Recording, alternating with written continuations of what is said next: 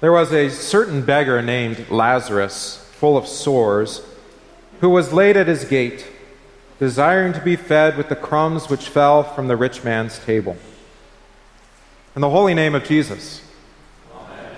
Amen. Your life in Christ is lived in faith and in love. Faith in Christ is bound to produce fruits of loving service for the neighbor. This loving service of the neighbor, then, is evidence of faith in Christ.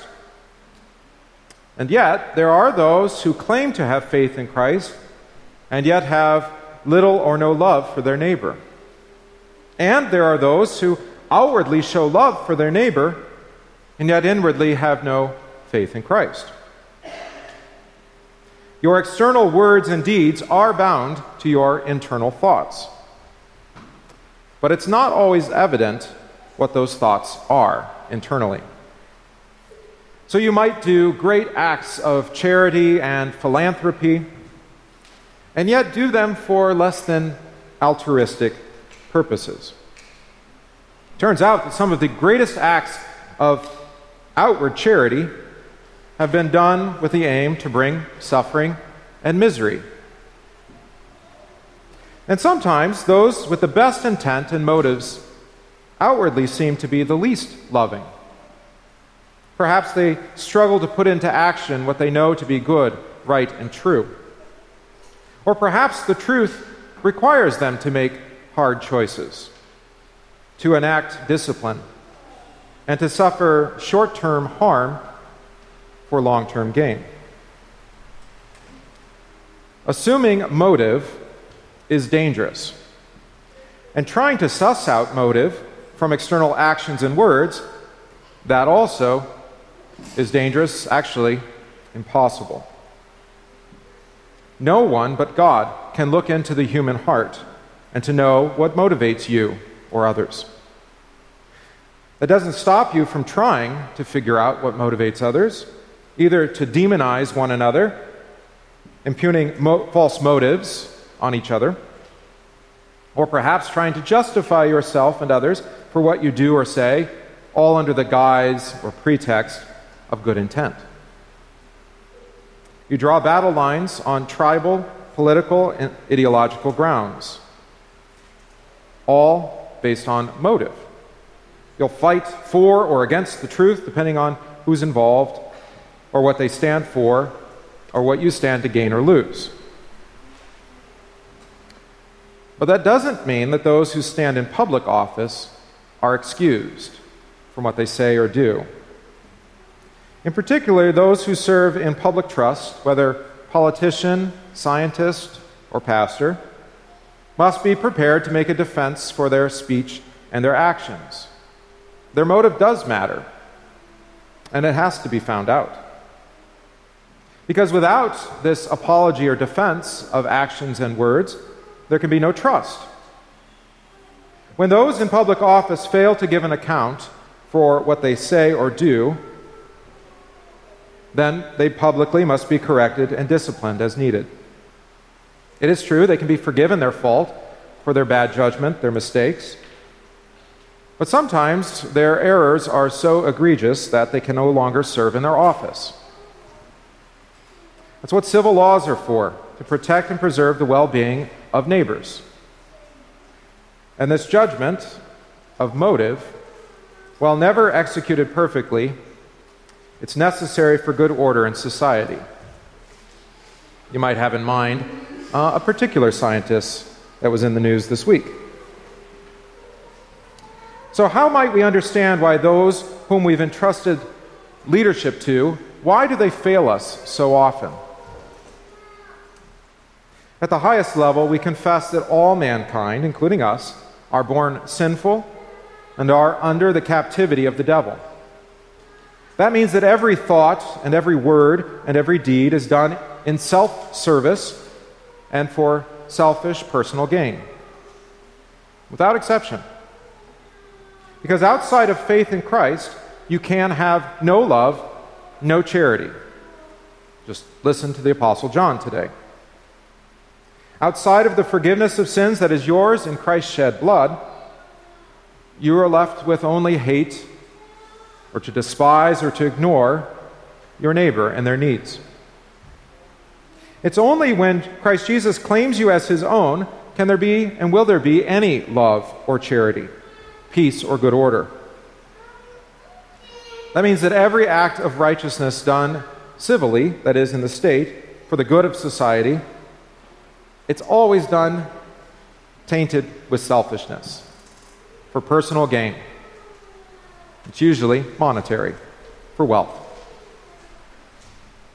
It's true that there yet remain God-fearing believers that serve us in offices of public trust. They seek to serve you out of the faith they have in Christ Jesus. And thanks be to God for them. But they, like you, remain sinners in the flesh. The temptation, then, for these in public office to greed and self-interest, it's always there nipping at their heels. And the reality is that the further the institution or organization is from you, that is, from real personal contact, the more likely their selfishness will overwhelm even God-given love. Even faithful Christians serving in public office, when their neighbor is distant from them, will be tempted to see them just as another number on a spreadsheet, part of a broad problem to be solved, or maybe just a tool or a stepping stone to gain greater wealth and control. Now, you can blame these figures of public trust all you want, but I think you actually understand them. Consider this. Consider the way that we've, as a church, unloaded love and charity on 501c3s and larger church bodies, international organizations, even giving it to large governments. Can a government love? Can it show charity? Not according to the apostle. And by unloading love and charity on all these big institutions that are far and distant from us and are large and ungainly, makes it just easier for us to ignore, neglect, and forget the real need of those who are right here around us. We can blame our lack of love on the government or on the climate or on the ineptitude of the church body. All the while, we miss the neighbor who's right there in front of us. God laid poor Lazarus at our gate, and we look right past him, day in and day out, deferring responsibility, deflecting blame to those agencies and institutions we think are now responsible for them. Call it the welfare state if you want. But they are right there in front of us. God has given to us generously. There is your neighbor in need of your love and your charity. Of course, maybe you're asking, is that really true? I don't see people in need around me. Well, you're probably thinking too hard about it. Just start small. Consider the need of your family, close by and then distant. Work out to those extended family. Talk to those living next door to you or down the street. Look around you even today here in the sanctuary and consider those of our congregation. Or maybe talk to the president of the village or town, and they'll know somebody in need. And that's probably enough to keep you active and busy in love and charity each and every day. And if you want, you can think bigger too, like supporting our mission of the month, the Sheboygan County Hispanic Outreach, or think bigger like we did with Compassion International, which, despite being a large organization, encourages you to support an individual. They get it right. But maybe you're also fighting back in your mind right now, saying you can't do it. You've got too many other commitments to love your neighbor, too much work, or maybe you have too little resources, too many to care for on your own, and thus too little love to give. And that's the sort of thinking that puts you right where the rich man was.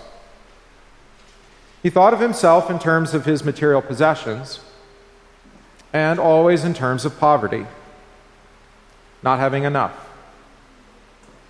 His stuff has him so turned in on himself that he cannot bother or even imagine a way to help the poor man, whom God has plopped down right onto his doorstep. It's not really, as we know from the narrator's perspective, that he can't love the poor Lazarus. It's simply that he's so turned in on himself that he won't. His own self-interest and selfishness has become his God, overwhelming even his vision to see Lazarus there. He's self-absorbed and all-consumed by his own interests. There's not even a mention of his family, a wife and children, except later when he's in torment and he remembers his 5 brothers.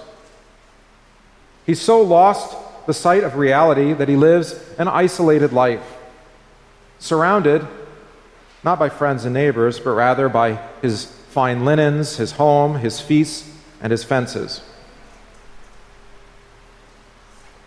The benefit of the story today is that unlike us, God can look upon his heart, and he tells us what's going on. Jesus reveals to us exactly what has gotten in the way of love and charity with that rich man.